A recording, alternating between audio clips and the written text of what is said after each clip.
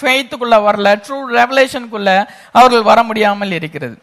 அதே நேரத்தில் கிறிஸ்தவர்கள் என்று சொல்லி பார்க்கும்பொழுது கிறிஸ்டியன்ஸுக்கும் அந்த ஃபியர் அங்கே காணப்படுதுன்னு சொல்லுகிறாங்க. பிரன்ஹாம் எப்படியாக சொல்லுகிறார், the greatest thing I have found among Christian people throughout the entire world has been a fear.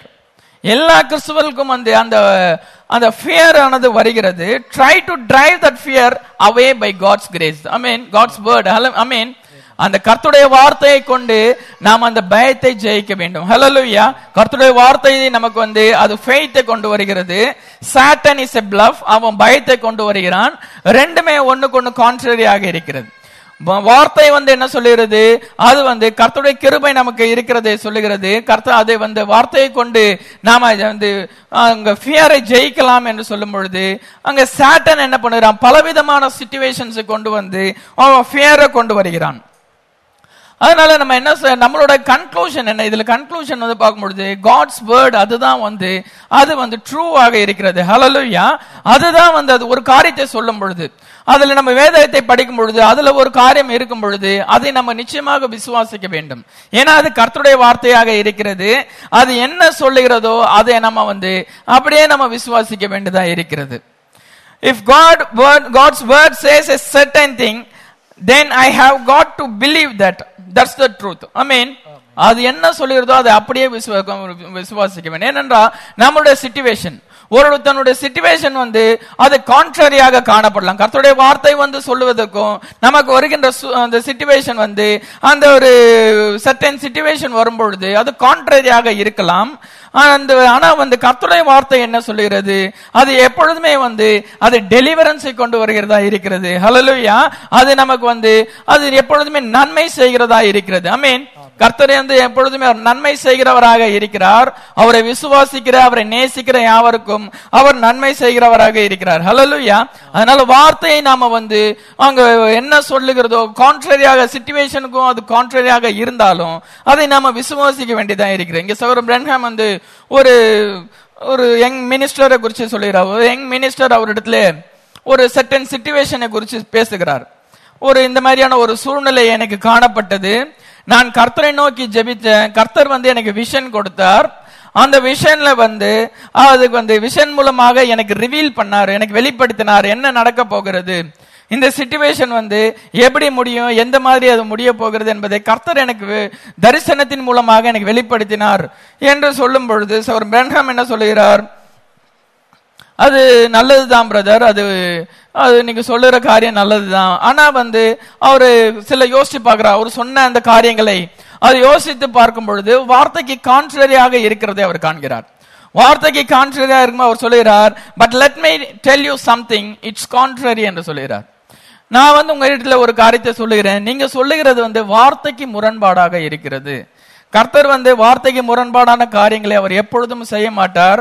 ஆனா நீங்க சொல்லுறது உங்க விஷன் அது கான்ட்ரரியாக இருக்கிறது என்று சொல்லும் பொழுது அவர் என்ன சொல்லுகிறார், the vision come from God, அது கர்த்தரிடத்துல இருந்து வந்தது என்று அந்த யங் மினிஸ்டர் அங்க சொல்லும் பொழுது அங்க பிரன்ஹாம் இப்படியாக சொல்லுறார், I couldn't have brother because it was contrary to the word. நான் அதை ஏற்றுக்கொள்ள முடியாது, ஏனென்றால் அது வார்த்தைக்கு அது விரோதமாக இருக்கிறது, கான்ட்ரரியாக இருக்கிறது. நாம எல்லா காரியத்தையும் வார்த்தையோட ஒப்பிட்டு பார்த்து அதை நம்ம உறுதிப்படுத்த வேண்டும். வார்த்தையோட ஒப்பிட்டு பார்க்கும் பொழுது அது மேட்ச் ஆக வேண்டும். மேட்ச் ஆகும் பொழுது அது கர்த்தருடைய வார்த்தையா இருக்கிறது. ஆனா கான்ட்ரரியா இருக்கும் பொழுது அது கர்த்தருடையதா இல்லை, கர்த்தர் சொல்வது இல்லை. இவங்க என்ன செய்யறாங்க, மனசுல தோன்ற எல்லாத்தையுமே, அநேகர் இன்னைக்கு டினாமினேஷன் பீப்புள் அப்படிதான் இருக்கிறாங்க.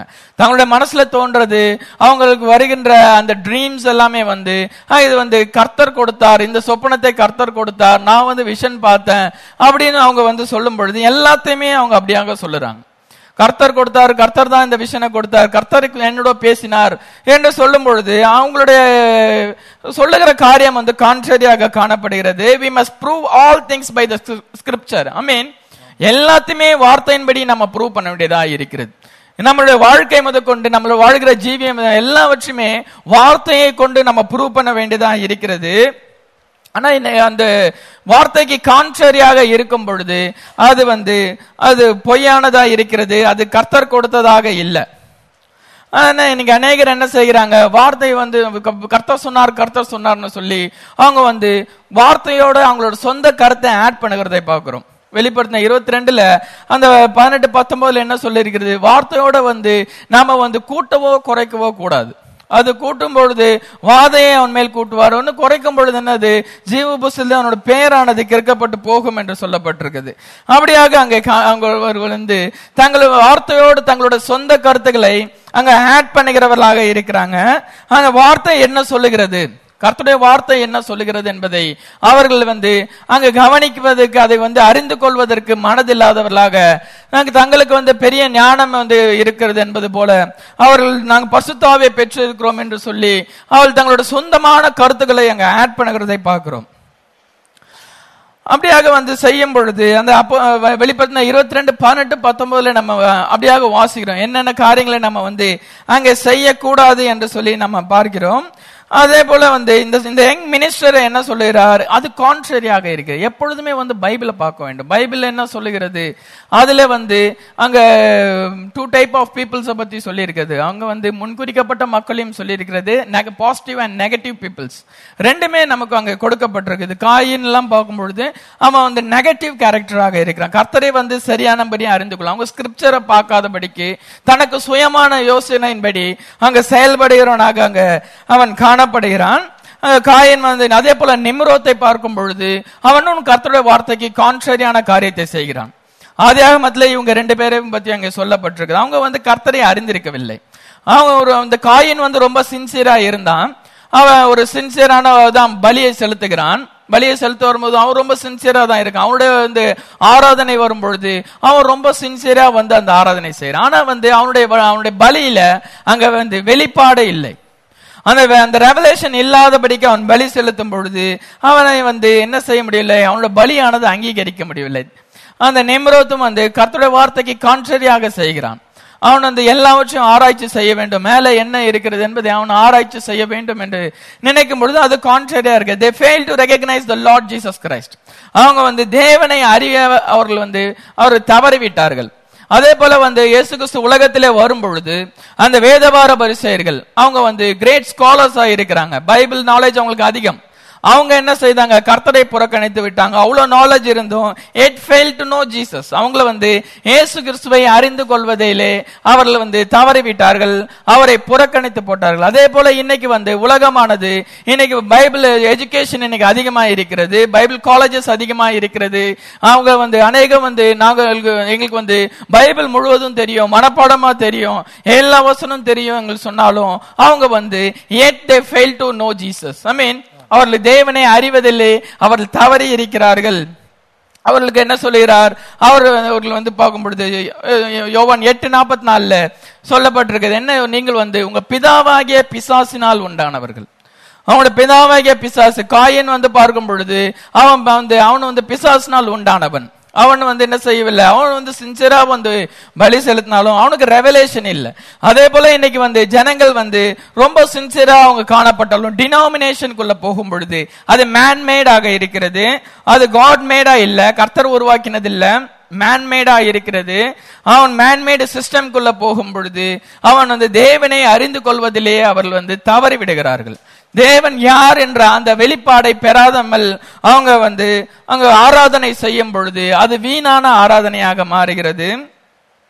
எவ்வளவு அவங்க படிச்சிருந்தாலும் எவ்வளவு பெரிய ஸ்காலர்ஸா இருந்தாலும் அவங்களால என்ன செய்ய முடியவில்லை, வேத வாக்கியங்களை வந்து அது சரியான அர்த்தத்தை அவர்களால் அறிந்து கொள்ள முடியவில்லை. மத்த 22:29 வாசிப்போம். 22 அவளுக்கு பிரதியுத்தரமாக, நீங்கள் வேத வாக்கியங்களையும் தேவனுடைய வல்லமையும் அறியாமல் தப்பான எண்ணம் கொள்ளுகிறீர்கள். நீங்கள் வேத வாக்கியங்களும் தேவனுடைய வல்லமையும் அறியாமல் தப்பான எண்ணம் கொள்ளுகிறீர்கள். அங்க காயினுக்கு வந்து அதை அறிந்திருக்கவில்லை. அவன் சரியான ப்ராப்பர் ரெவலேஷன் அவனுக்கு இல்ல, ரைட் ரெவலேஷன் இல்ல அவனுக்கு. இன்னைக்கு அதே போல சபைகள் வந்து அந்த ரைட் ரெவலேஷன்ல அவங்க வராதபடிக்கு தவறான எண்ணம், அவங்களுடைய தவறான எண்ணம் சொல்லும் பொழுது அவங்களுடைய சொந்த கருத்துக்களை அவங்க வந்து ஆட் பண்ணுகிறாங்க, சொந்த கருத்துக்களை வந்து அவங்க ஆட் பண்ணுகிறாங்க. ஆனா அவர்கள் வந்து தங்களை சபை என்று அழைத்துக் கொள்கிறார்கள். ஒரு டினாமினேஷன் என்று சொல்லும் பொழுது கர்த்தர் எப்பொழுதுமே ஒரு டினாமினேஷனுக்குள்ள அவர் வருவதில்லை. அவர் என்ன செய்கிறார், the word church means called out people. I mean வெளியே அழைக்கப்பட்ட ஜனங்கள். சபை என்று அர்த்தம் சொல்லும் பொழுது அதுக்கு மீனிங் என்ன? வெளியே அழைக்கப்பட்ட ஜனம் என்று பார்க்கிறோம். It will be a called out group. அவங்க வெளியே அழைக்கப்பட்ட ஒரு குரூப் ஆயிருக்கு. இன்னைக்கு நாம வெளியே அழைக்கப்பட்டிருக்கோம். ஆமென். இன்னைக்கு இந்த உலகத்தை விட்டு, உலகப்பிரமான காரியங்களை விட்டு, வார்த்தைக்கு கான்ட்ரரியான இருக்கிற எல்லா காரியங்களை விட்டும் நாம் இன்னைக்கு வெளியே அழைக்கப்பட்டிருக்கிறோம். ஆமென். அங்க ஆபிரகாமை பார்க்கும் பொழுது கர்த்தர் அவனை வெளியே அழைத்தார். அவனை முதலாவது அவனை கூப்பிடும் பொழுது, அவனை அழைக்கும் பொழுது, அது எதனால ஆபிரகாமை அழைத்தார்?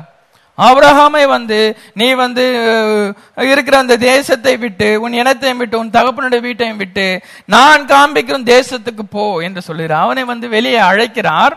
அவனை அழைக்கும் பொழுது அது எப்படியாக இருக்கிறது? ஒருவேளை அவன் ரொம்ப ஒரு நல்ல மனுஷன் என்பதற்காக அவனை அழைத்தாரா?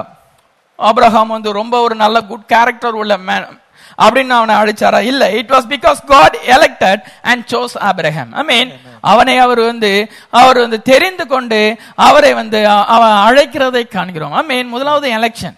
அங்க எலெக்ஷன் நமக்கு நம்மளை கர்த்தர் நாமளை தெரிந்து கொண்டிருக்கணும், நம்மளை முன்குறித்திருக்க வேண்டும். ஐ மீன், அதன் பின்புதான் அவர் அங்க அழைக்கிறார். அவனை ஆல்ரெடி எலெக்ட் பண்ணியிருக்கிறார். ஆபிரகாம் ஒரு எலெக்டட் பர்சனாக அவன் இருக்கிறான். அவன் எலெக்டட் பிரைடாக இருக்கிறான். இன்னைக்கு நாமளும் எலெக்டட் பிரைடா இருக்கிறோம். நம்ம நாம் கர்த்தரை தெரிந்து கொண்டோம். ஆபிரகாம் கர்த்தரை அவன் தெரிந்து கொள்ளவில்லை, கர்த்தர் தான் ஆபிரகாமை தெரிந்து கொண்டார். ஆமென். அதே போல இன்னைக்கு நாம் அவரை தெரிந்து கொள்ளல, அவர் தான் நம்மை தெரிந்து கொண்டிருக்கிறார். ஹல்லேலூயா.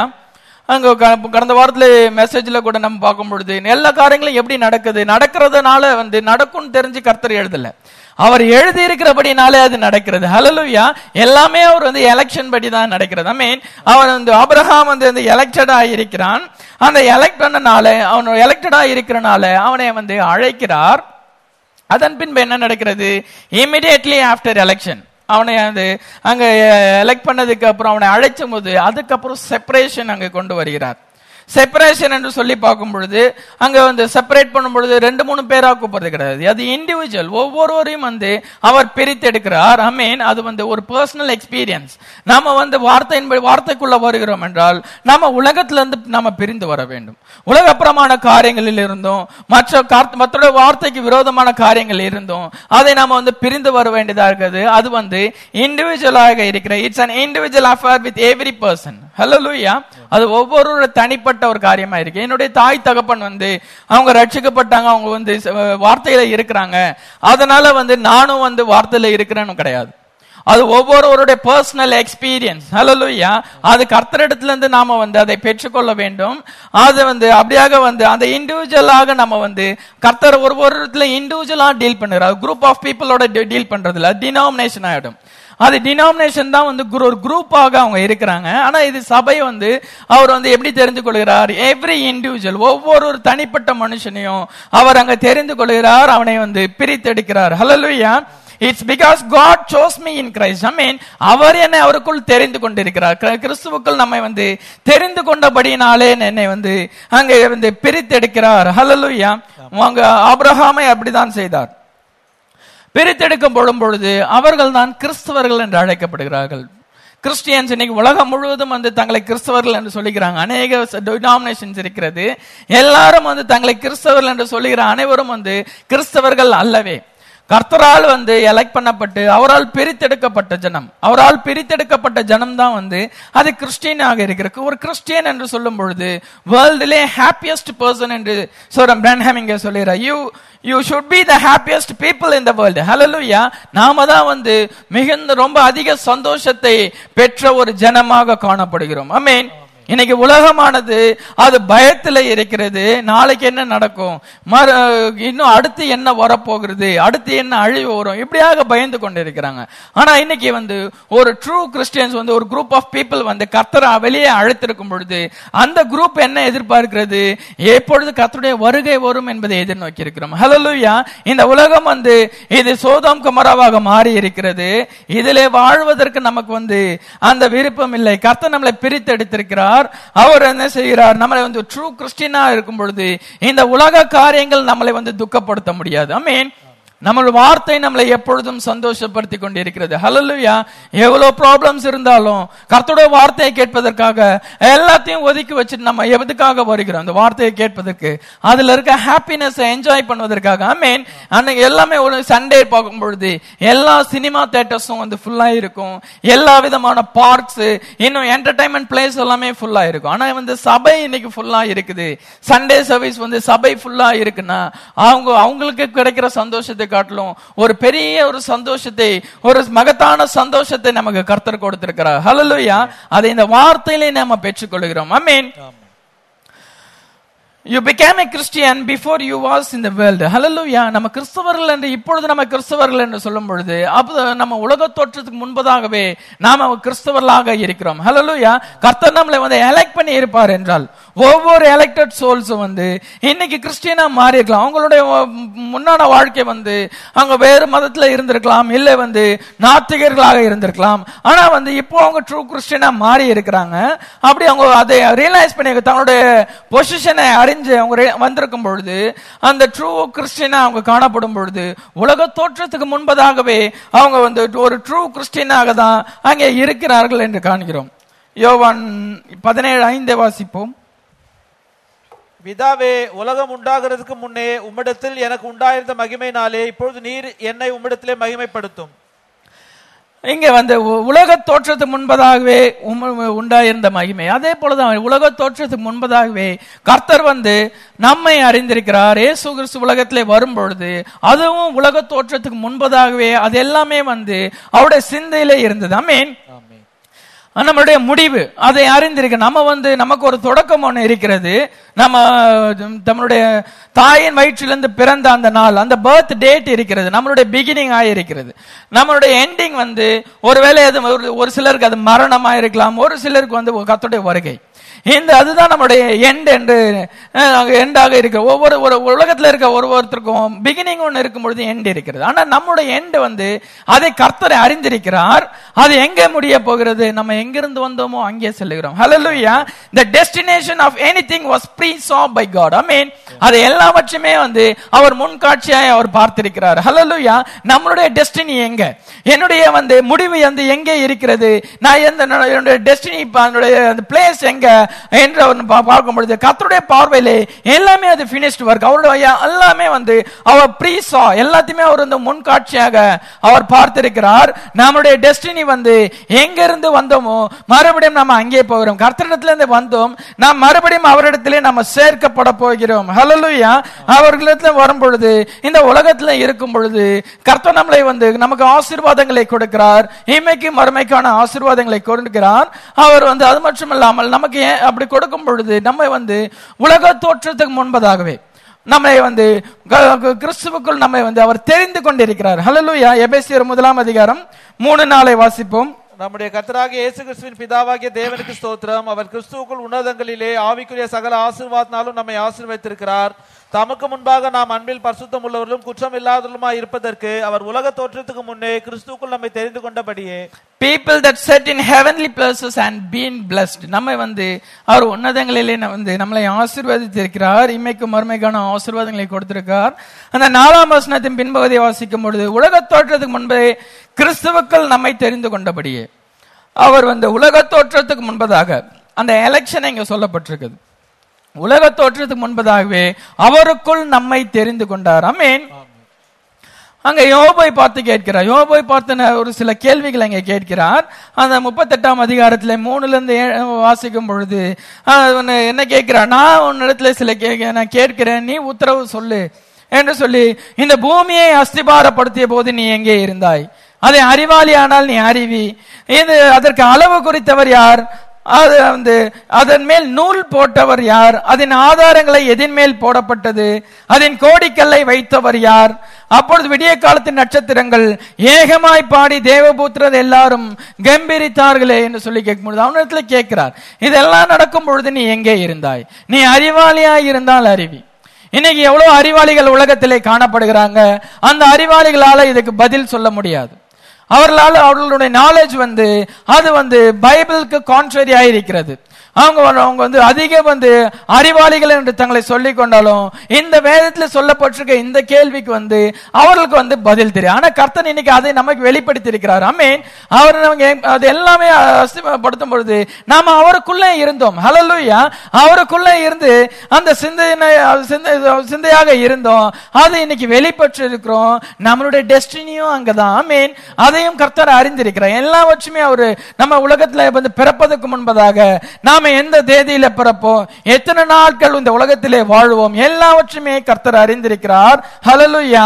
எதுவான மனுஷன் என்ன நினைக்கிறான், தன்னுடைய வந்து முயற்சினாலே வந்து நான் ரொம்ப பரிசுத்தமா இருந்தனால நான் ரட்சிப்பை பெற்றுக்கொண்டேன் அப்படியாக நினைக்கிறான். ஆனா வந்து உண்மையான ரட்சிப்பு வந்து அது கர்த்தர் வந்து அவருடைய கிருபையினாலே நம்ம பெற்றுக்கொண்டிருக்கிறோம். Hallelujah. By God's grace. Amen. அவர் காட்ஸ் கிரேஸ், அவர் கிருபை இல்லாதபடிக்கு நாம வந்து எதையுமே நம்ம பெற்றுக்கொள்ள முடியாது. நம்ம ரட்சிப்பு வந்து அது வந்து ரொம்ப வந்து ஒரு லைஃப்ல நமக்கு கிடைக்கிற ஒரு மிகப்பெரிய ஒரு ஸ்லாக்கியமா இருக்கிறது. அது வந்து ஒரு ரட்சிக்கப்படும் பொழுது அது வந்து நம்மளுடைய ஆத்மா வந்து 10,000 உலகத்தை காட்டிலும் அது விலையேற பெற்றதா இருக்கிறது. ஆமென். கர்த்தர் வந்து அதை வந்து நம்ம ரட்சிக்கிறார். ஆமென். நமக்கு ஒரு ரட்சிப்பை அவருக்கு கொடுத்திருக்கிறார். ஆனா இன்னைக்கு ஜனங்கள் என்ன நினைக்கிறாங்க, நான் ரொம்ப பரிசுத்தமா இருக்கிறேன் அப்படி நினைக்கிறாங்க. நம்மளுடைய ஹோலினஸ் வந்து அது நத்திங்கா இருக்கிறது. ஆனா அவருடைய ஹோலினஸ் வந்து அது பெர்ஃபெக்ட்டாக இருக்கிறது. ஹல்லேலூயா. நம்மளுடைய நான் எவ்வளவு பரிசுத்தமா இருக்கிறேன், நான் எல்லாத்துலயும் கரெக்டா இருக்கிறேன், நிச்சயமா நான் வந்து பரலோக ராஜ்யம் வந்துடும். இதுதான் வந்து இன்னைக்கு டினாமினேஷனல் பீப்புள்ஸோட அவங்களோட அறிக்கையா இருக்கிறது. நான் வந்து உண்மையா ட்ரூவா ஃபாலோ பண்றேன், எனக்கு எந்த கெட்ட பழக்கமும் இல்ல, நான் பைபிள் வாசிக்கிறேன், ஜெபம் செய்யறேன், அவருக்கு ஆராதனை செய்யறேன், அதனால நான் வந்து பரலோக ராஜ்யம் போயிடுவேன் அப்படின்னு நினைக்கும் பொழுது தங்களுடைய ஹோலினஸ் அவங்க மகிமை பாராட்டுறாங்க. ஆனா அது நத்திங்கா இருக்கிறது. இன்னைக்கு எத்தனையோ பேரை பார்த்தோம் நம்ம சபையில வந்து இந்த ஃபுல்னஸ் ஆஃப் வேர்டுக்குள்ள வந்து எத்தனையோ பேர் வந்து என்ஜாய் பண்ணாங்க. ஆனா வந்து காலமானது அவர்களை வெளிப்படுத்தினது. அவங்க வார்த்தையிலே நிலை நிற்க முடியாதபடிக்கு பின்வாங்கி போறதை நம்ம பார்க்கிறோம். அவங்களோட ஹோலினஸ் நம்ம வந்து என்ன நினைச்சோம், இந்த சகோதரன் வந்து ஒரு பரிசுத்தாவி பெற்ற சகோதரன், பரிசுத்தாவி பெற்ற சகோதரி நினைக்கும் பொழுது காலமானது வெளிப்படுத்தியது. ஆனா அதே போல வந்து இன்னைக்கு நம்மளோட ஹோலினஸ் நம்ம வந்து அங்க மேன்மை பாராட்டுவதில் ஒண்ணுமே இல்லை. அவருடைய கிரேஸ், அவருடைய கிருபை தான் நம்மளை வந்து நம்ம ரட்சித்தது. ஆமென். நம்ம உலகத்தின் மேல அன்பு கூறவும், அதனால நம்ம வந்து என்ன செய்கிறோம், அந்த ரட்சிப்பு அடைஞ்ச பின்பு உலகத்தின் மேல அன்பு செலுத்துவதில்லை. அங்க 1 யோவான் 2:15 என்ன வாசிக்கிறோம், உலகத்தின் மேலும் அதன் உள்ளவைகள் மேலும் அன்பு கூறாதிருங்கள், ஒருவன் உலகத்தில் அன்பு கூர்ந்தால் அவனிடத்தில் பிதாவின் அன்பில்லை என்று சொல்லியிருக்கிறது. பிதாவின் அன்பு இருக்கும் பொழுது வேர்ல்ட்லி திங்ஸ் மேல நமக்கு வந்து அன்பு இல்லை. இன்னைக்கு உலகத்துல வாழ்வதற்கு, இந்த வந்து பாவம் நிறைந்த உலகத்துல நாம ஜீவிப்பதற்கு நமக்கு வந்து ஒரு ஏதுவான ஒரு சூழ்நிலை இல்லை. இங்க வந்து நம்ம வந்து அங்க ஒரு அப்படியாப்பட்ட ஒரு இக்கட்டான சூழ்நிலை. அதனால நம்மளுடைய ஹோப் என்ன, ஒன்லி ஹோப் வந்து அவருடைய கம்மிங்கா இருக்கிறது. ஆமென். அவருடைய வருகை நம்ம எதிர்நோக்கி இருக்கிறோம். ஹல்லேலூயா. அதனால இன்னைக்கு உலகத்தின் மேல அன்பு கூர்ந்தா அவர் மேல அன்பு செலுத்தும். அவர் மேல அன்பு இல்லைன்னா நம்ம அந்த அக்கறை தேசத்துக்கு நம்ம போவதற்கு நம்ம வந்து பாத்திரமா இருப்பதில்லை. ஆபிரகாமை வந்து கர்த்தர் அழைத்தார். அவனை கர்த்தர் அழைக்கும் பொழுது he called him by election. ஆமென். அங்க வந்து அவனை வந்து தெரிந்து கொண்டபடினாலே அவனை அழைக்கிறார். and he called him out of his people and blessed him. ஆமென். அவனை வந்து தன்னோட ஜனத்தோடு இருந்து அங்க தேசத்தில் இருந்தோம் அவனை வந்து அங்க வெளியே அழைக்கிறார். வெளியே அழைத்து அவனை ஆசீர்வதிக்கிறதை பார்க்கிறோம். அவனை அழைக்கும் பொழுது வந்து அங்கே என்ன செய்யல, அவன் வந்து ஆபிரகாமை மட்டும்தான் அழைத்தார். ஆனா அவன் வரும்பொழுது அவன் கூட யார் யார் வந்தது, அவனுடைய தகப்பன் தேராகு வருகிறான், அது மட்டும் லோத்து வருகிறான். எப்படியாக வந்து வரும்பொழுது கர்த்தர் யாரை அழைத்தார், ஆபிரகாமை தான் அழைத்தார். God called Abraham, not Lot, not his daddy. அவனுடைய தகப்பனை அழைக்கவில்லை, லோத்தை அழைக்கவில்லை. வந்து சாராளை அழைத்தாரா என்று சொல்லி பார்க்கும்பொழுது சாராள் வந்து அங்க ஆபிரகாமில் ஒரு பாகமாய் இருக்கிறாள். அவள் வந்து பார்க்கும் பொழுது அங்க ஆபிரகாமோட அவள் ஆபிரகாமை அழைக்கும் பொழுது சாராள் அவனோட வருகிறாள். அதன் பின்பு நம்ம எங்க பார்க்கிறோம், சாராளுக்கு கர்த்தர் வாக்குத்தத்தம் கொடுக்கும் பொழுது அவள் நகைத்தாள் என்று பார்க்கிறோம். ஆனா எபிரேயர் 11ஆம் அதிகாரத்திலே என்ன வாசிக்கிறோம், சாராள் அவள் வாக்குத்தத்தம் பண்ணினவர் உண்மையுள்ளவர் என்று அவள் விசுவாசித்தார். பை ஃபெய்த், விசுவாசத்தினாலே வாக்குத்தத்தம் பண்ணவர் உண்மையுள்ளவர் என்று எண்ணி கற்பந்தரிக்க பலன் அடைந்தாள் என்று நம்ம வாசிக்கிறோம். ஆமென். அவளுக்கு அந்த ஃபெய்த் வந்தது. ஆனா அவ அந்த ஃபெய்த்துக்குள்ள வர முடிஞ்சது. ஆனா என்ன செய்ய முடியல, இந்த லோத்தும் அந்த தேராகவும் வர முடியல. அதனால அங்க கர்த்தர் என்ன பண்ணுகிறார், ஒரு செப்பரேஷனை கொண்டு வருகிறார். கிறிஸ்டியானிட்டி என்று சொல்லும் பொழுது separating from the things of the world, உலக பிரமாண காரியங்களிலிருந்து பிரித்தெடுக்கப்பட்ட ஒரு ஜனம், அதுதான் கிறிஸ்டியானிட்டி.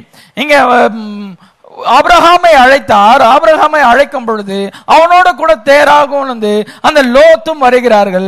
அங்கிருந்து ஒரு செப்பரேஷனை கர்த்தர் அங்க ஏற்படுத்துகிறார். அதன் பின்பு என்ன செய்யறான், அவன் வரும்பொழுது அந்த தேசத்தை விட்டு வரும்பொழுது அவனுக்கு வாக்குத்தத்தம் பண்ணுகிறார். அவனுக்கு நீ கால் வைக்கும் தேசத்தை உனக்கு சுதந்திரமாக கொடுப்பேன், உனக்கு கடற்கரை மணலை போல உனது ஜனத்தொகை பெருகும் என்று சொல்லி அப்படியான வாக்குத்தத்தம் கொடுக்கிறான். ஆனா அவனுடைய லைஃப் எப்படி இருக்கிறது, அவன் ஒரு பில்கிரிம் அண்ட் ஸ்ட்ரேஞ்சராக தான் இருக்கிறான். அவன் அந்நியரும் ஒரு பரதேசியமா இருக்கான். பைபிள பார்க்கும் பொழுது எல்லா பரிசுத்தவான்களோட வாழ்க்கையும் பார்க்கும் பொழுது எல்லாருமே அங்க அந்நியரும் பரதேசியமாக தான் காணப்படுகிறார்கள். அவங்க இங்க ஆபிரகாமை பார்க்கும் பொழுது அப்படிதான், அவன் என்னது ஒரு பில்கிரிம் அண்ட் ஸ்ட்ரேஞ்சராக அவன் காணப்படுகிறான். ஆனா அவனுக்கு என்னது அங்க கர்த்தர் வெளியே கொண்டு வந்தார். முதலாவது அவனை எலெக்ஷன் படி அவனை அழைத்தார். இரண்டாவதாக செப்பரேஷனை கொண்டு வந்தார். மூன்றாவது கவனன்ட்டை கொண்டு வருகிறார். ஆமென். அந்த covenant unconditional covenant. Hallelujah. He made the covenant unconditional. Amen. அது நிபந்தனையற்ற உடன்படிக்கையாக இருக்கிறது. Hallelujah. அந்த அதை அவனிடத்திலே சொல்கிறார், Abraham, I have done it already. நான் அதை ஆல்ரெடி உனக்காக செய்து முடித்து விட்டேன். It ain't nothing you have got to do. நீ எதுவுமே செய்ய வேண்டியதில்லை. I have done it myself. நானே அதை செய்து முடித்து விட்டேன். அந்த உடன்படிக்கை செய்யும் பொழுது அது அன்கண்டிஷனலா இருக்கிறது. நீ இதை செஞ்சாதான் நான் செய்வேன் கிடையாது. அவனுக்கு ஒரு டாஸ்க கொடுத்து நீ இதை செஞ்சா நான் இதை செய்வேன்னு சொல்லும் பொழுது அது கண்டிஷனல் கவனன்டா இருக்கிறது. ஆனா இது அங்க அன்கண்டிஷனல் கவனன்ட்டை கொண்டு வருகிறார். God covenant is unconditional. Amen. நாம ரட்சிக்கப்பட்டோம், அது அன்கண்டிஷனல் கவனன்ட்டா இருக்கிறது. ஹல்லேலூயா. நம்ம ரட்சிக்கப்படும் பொழுது நமக்கு ஒரு கண்டிஷனல் கிடையாது. உன்னுடைய பாவியா, நம்ம பாவியா இருந்தோம், எவ்வளவு பாவங்களை செய்திருக்கலாம். ஆனா அதெல்லாம் நீ விட்டாதான் அவனை ரட்சிப்பது. ஆனா அந்த ரட்சிக்கப்படும் பொழுது அது எல்லாம் நம்ம விட்டு ஆட்டோமேட்டிக்கா போகிறது. அந்த பாவியான அந்த ஸ்திரீயை கர்த்தர் இயேசுவின் இடத்துல அங்க கொண்டு வரும் பொழுது இனி பாவம் செய்யாதே என்று சொல்லி அவளை அங்க சொல்லும் பொழுது வரும்பொழுது பாவியா வந்தா. ஆனா அவளுக்கு அன்கண்டிஷனல் கவனன்ட்னால அவள் அங்க ரட்சிக்கப்படுகிறதை பார்க்கிறோம். ஹல்லேலூயா. அதுதான் கிருபை, God's grace. ஹல்லேலூயா. நமக்கு அந்த God's grace என்ன செய்கிறது, நம்மை ரட்சித்திருக்கிறது. And if you are saved, you have no desire of nothing of the world. Amen. நம்ம ரட்சிக்கப்பட்ட பின்பு worldly things மேல நமக்கு அந்த ஆசையானது, அந்த பற்று நமக்கு அதை விட்டு போகிறது. அநேகர் வரும்பொழுது ரட்சிக்கப்படுவதற்கு முன்பதாக அவங்க ஜுவல்ஸ் மேல அதிக பற்று இருந்திருக்கலாம். ஜுவல்ஸ் அவங்க அதிகமாக வாங்கி குவிப்பதிலையும், இன்னும் காஸ்மெட்டிக்ஸ்லயும், இன்னும் ஃபேஷன் ட்ரெஸ்லயும் அவங்க அதிகமா ஸ்பெண்ட் பண்றதுல அவங்களுக்கு விருப்பம். ஆனா ரட்சிக்கப்பட்ட பின்பு அவங்களோட லைஃப் எப்படி இருக்கிறது, அவங்க லைஃப் டோட்டலாக அவங்க சேஞ்ச். ஆமென். அங்க நியூ பர்த் அவங்க அடைஞ்சு அவங்க நியூ கிரியேச்சராக மாறுகிறார்கள். ஹல்லேலூயா. அதுதான் என்ன செய்கிறது, அந்த அன்கண்டிஷனல் கவனன்ட் நமக்கு என்ன செய்கிறது, அந்த ரட்சிப்பை நமக்கு தந்தபடினால அது எல்லாம் உலகத்தின் காரியங்களை விட்டு அது நம்மளை பிரித்தெடுக்கிறது. செப்பரேஷன் வருகிறது. செப்பரேஷன் நமக்கு அங்க கர்த்தர் உண்டு பண்ணுகிறார். உலக பிரமாண காரியங்கள் இருந்து நம்மளை செப்பரேட் பண்ணுகிறார். ஹல்லேலூயா. ஆதியாகமம் 15ஆம் அதிகாரம் 7-8 வாசிப்போம். பின்னும் அவர் அவனை நோக்கி, இந்த தேசத்தை உனக்கு சுதந்திரமாக கொடுக்கும் பொருட்டு உன்னை ஊர் என்கிற கல்தேயருடைய பட்டணத்திலிருந்து அழைத்து வந்த கர்த்தர் நானே என்றார். அதற்கு அவன், கர்த்தராகிய ஆண்டவரே, நான் அதை சுதந்திரித்துக் கொள்வேன் என்று எதினால் அறிவேன் என்றான். இங்க அவனை கர்த்தர் சொல்லிறார், நான் தான் உன்னை அந்த ஊர் என்ற கல்தேல உன்னை பிரித்தெடுத்தேன்னு சொல்லும் பொழுது அவனை எதினால் அறிவேன் என்று சொல்லும் பொழுது கர்த்தர் என்ன தொடர்ந்து வாசிப்போம். அதற்கு அவர் 3 வயது கிடாரியையும் 3 வயது வெள்ளாட்டையும் 3 வயது ஆட்டுக்கடாவையும் ஒரு காட்டுப்புறாவையும் ஒரு புறா குஞ்சையும் என்னிடத்தில் கொண்டு வா என்றார். அவன் அவைகள் எல்லாவற்றையும் அவரிடத்தில் கொண்டு வந்து அவைகளை தடுவாக துண்டித்து துண்டங்களை ஒன்றுக்கொன்று எதிராக வைத்தான். பட்சிகளை அவன் துண்டிக்கவில்லை. போதும். இங்க ஒரு பலியை கொண்டு வர சொல்கிறார். அவன் பலியை கொண்டு வரும் பொழுது அந்த 3 அனிமல்ஸ் கொண்டு வருகிறான், 2 பேர்ட்ஸ் கொண்டு வருகிறான். 3 அனிமலை கொண்டு வருகிறான். கிடாரியும் 3 வயது கிடாரியும் 3 வயது வெள்ளாடையும் 3 வயது ஆட்டுக்கடாவையும் அவன் கொண்டு வருகிறான். அதன் பின்பு புறாவையும் புறா குஞ்சையும், ஒரு காட்டு புறாவையும் ஒரு புறா குஞ்சையும் அவன் கொண்டு வருகிறான். இதை கொண்டு வந்து அங்க வந்து அந்த 3 மிருகங்களையும் அவன் வந்து 2ஆக துண்டிக்கிறான். ஹாஃபா டிவைட் பண்ணுகிறான். 2த்தையும் ஹாஃபா டிவைட் பண்ணுகிறான். ஆனா வந்து அந்த பறவைகளை வந்து அவன் அப்படியாக வந்து செய்யவில்லை. அப்போ என்ன நடக்கிறது, அவனை வந்து அங்க அதன் பின்பு அவன் பலியை அங்க கொண்டு வருகிறான். கொண்டு வந்த பின்பு என்ன நடக்கிறது, அவனுக்கு வந்து அங்க நித்திரை மயக்கம் வருகிறது. First he put Abraham to sleep. அவன் வந்து அங்க தூக்கத்தை அவனுக்கு ஏற்படுத்துகிறார். when Abraham went to sleep, showing death must come to every creature. அங்க 12ஆம் வசனத்தை வாசிப்போம். சூரியன் அஸ்தமிக்கும் போது ஆபிராமுக்கு அயர்ந்த நித்திரை வந்தது, திகிலும் காரிருளும் அவனை மூடிக்கொண்டது. நீங்க அயர்ந்த நித்திரை வரும்பொழுது என்ன வருகிறது, அங்க திகிலும் காரிருளும் அவனை வந்து மூடிக்கொள்ள. இது எதுக்கு அடையாளமாக இருக்கிறது, அது எதுக்கு அடையாளமா இருக்கிறன்னு சொல்லி பார்க்கும் பொழுது அது வந்து showing death must come to every creature. அது வந்து மரணமானது எல்லா உயிரினத்துக்கும் மரணம் வரும் என்பதுக்கு அது அடையாளமா இருக்கிறது. திகிலும் காரிருளும் வந்து மூடும் என்று சொல்லப்பட்டிருக்கிறது. அதுக்கு வந்து அது மட்டும் இல்லாமல் அங்கு வந்து அந்த 400 இயர்ஸ் 400 வருஷம் வந்து அவங்க அடிமைத்தனத்துக்குள்ள போவதற்கு அது ஒரு அடையாளமா இருக்கிறது. A burning furnace represented hell that every sinner deserved to go to hell. அவங்க வந்து என்னது, அந்த பாவிகள் எல்லா பாவிகளும் வந்து மறிச்சு அவங்க பாதாளத்துக்கு அவங்க போக வேண்டும் என்ற அதுக்கு அடையாளமா இருக்கு. ஆனா வந்து அந்த பலியை வந்து பட்சிக்கும் பொழுது அந்த ஒயிட் லைட் அங்கே வரும் பொழுது அது என்ன செய்கிறது, அது அந்த சாக்ரிஃபைஸை வந்து அது அங்கீகரிக்கிறது. ஆமீன். அது வந்து எதுக்கு அடையாளமா இருக்கிறது, டெலிவரன்ஸ். ஆமீன். அவர்கள் வந்து என்ன சொல்ல 400 வருஷம் அவங்க அடிமைத்தனத்துக்குள்ள போவாங்க. அதன் பின்பு வந்து அவர்களுக்கு வந்து டெலிவரன்ஸை கொண்டு வருவேன் என்று அவர் சொல்லு. கர்த்தர் வந்து திரும்ப வந்து இந்த தேசத்துக்கு வருவார்கள் என்று கர்த்தர் அங்க சொல்லுகிறதை நாம பார்க்கிறோம். இங்க வந்து அங்க அந்த பலியை வந்து 2 துண்டா வைக்கிறான். மிருகத்தை வந்து சரியா வந்து நடு பாதியா கட் பண்ணி 2ஆ அவன் வைக்கிறான். அதுக்கு எதுக்கு அடையாளமா இருக்கிற ஒரு கரைத்தை இங்க சொல்றார். அங்க காட்டுவாசிகள் ஓரியன்டல் கஸ்டமர்ஸ் என்ன பண்ணுவாங்க என்றால், அந்த பழங்குடியினர் என்ன செய்கிறார் என்றால், அவங்க உடன்படிக்கை செய்ய வேண்டும் என்றால் அவங்க வந்து ஒரு மிருகத்தை தெரிந்து கொள்வார்கள். மிருகத்தை தெரிந்து கொண்டு அதை 2 பாதியாக பிளந்து அதன் மத்தியிலே நின்று அவங்க வந்து அந்த அக்ரிமெண்டை அவங்க வந்து எழுதுவார்கள். அந்த அக்ரிமெண்ட் அவங்க எழுதின பின்பு அதை 2ஆக கிழிப்பாங்க. And that agreement is torn into 2 over this dead beast. அந்த 2 அந்த பாகத்துக்கு மத்தியில நின்னுதான் அந்த அக்ரிமெண்ட் அவங்க எழுதுவாங்க. எழுதின பின்பு அது 2 பாகமாக அவர்கள் கிழிக்கிறாங்க. அது எதுக்கு அடையாளமா இருக்கிறார், அந்த உடன்படிக்கை வந்து என்னவென்றால் அது வந்து உடன்படிக்கையை மீறியவர்கள் இப்படியாக இந்த மிருகத்தின் நிலைமை தான் வந்து அங்க ஏற்படும் என்று சொல்லியிருக்கிறது. If they break this covenant, may their body be as this dead beast. அந்த மரிச்சு போன இந்த மிருகத்தை போல அவர்கள் 2 துண்டாக பிளக்கப்படுவார்கள் என்பதற்கு அது ஒரு அடையாளமாக அங்க இருக்கும் என்று சொல்லப்பட்டிருக்குது. ஆபிரகாம் வந்து என்ன கேட்கிறான், அவன் வந்து அங்க எதனால் நான் அறிவேன், நீ சொன்ன வாக்குத்தத்தம் வந்து என்ன நிறைவேறும் என்று எதனால் அறிவேன் சொல்லும் பொழுது அவர் ஒரு கவனண்டை கொண்டு வருகிறார். அந்த பலியினாலே வந்து ஒரு உடன்படிக்கை கொண்டு வருகிறார். அந்த உடன்படிக்கை மேல வந்து அந்த உடன்படிக்கை என்று சொல்லும் பொழுது அதை பட்சிக்க வேண்டும். அங்க வானத்திலிருந்து அக்கினி வந்து அந்த பலியை பட்சிக்க வேண்டும். அதுதான் வந்து அது உடன்படிக்கையா இருக்கிறது. கர்த்தராகிய இயேசு கிறிஸ்து கல்வாரி சிலுவையிலே அவர் வந்து மரித்தார் நமக்காக. வந்து அவர் வந்து அங்க கல்வாரி சிலுவையிலே மரித்தார், நமக்கு சாக்ரிஃபைஸ் பண்ணார். அது வந்து அந்த மிருகங்கள் வந்து அது துண்டிக்கப்படுவதற்கு அடையாளமா இருக்கிறது. அது மட்டும் இல்லாமல் அந்த பறவைகள், அந்த பீஜன் அண்ட் டர்ட்டில் டவ் வந்து பார்க்கும் பொழுது அது டிவைன் ஹீலிங் அடையாளமா இருக்கிறது. அந்த முதலாவது மிருகத்தை கொண்டு வர எல்லாமே வந்து clean animal. Each one of those was a clean animal that represent the sacrifice of Jesus Christ.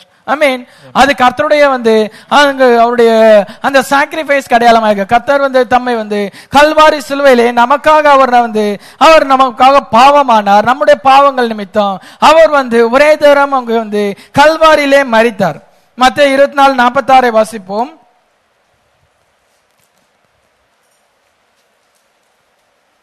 மத்தேயு 24:46.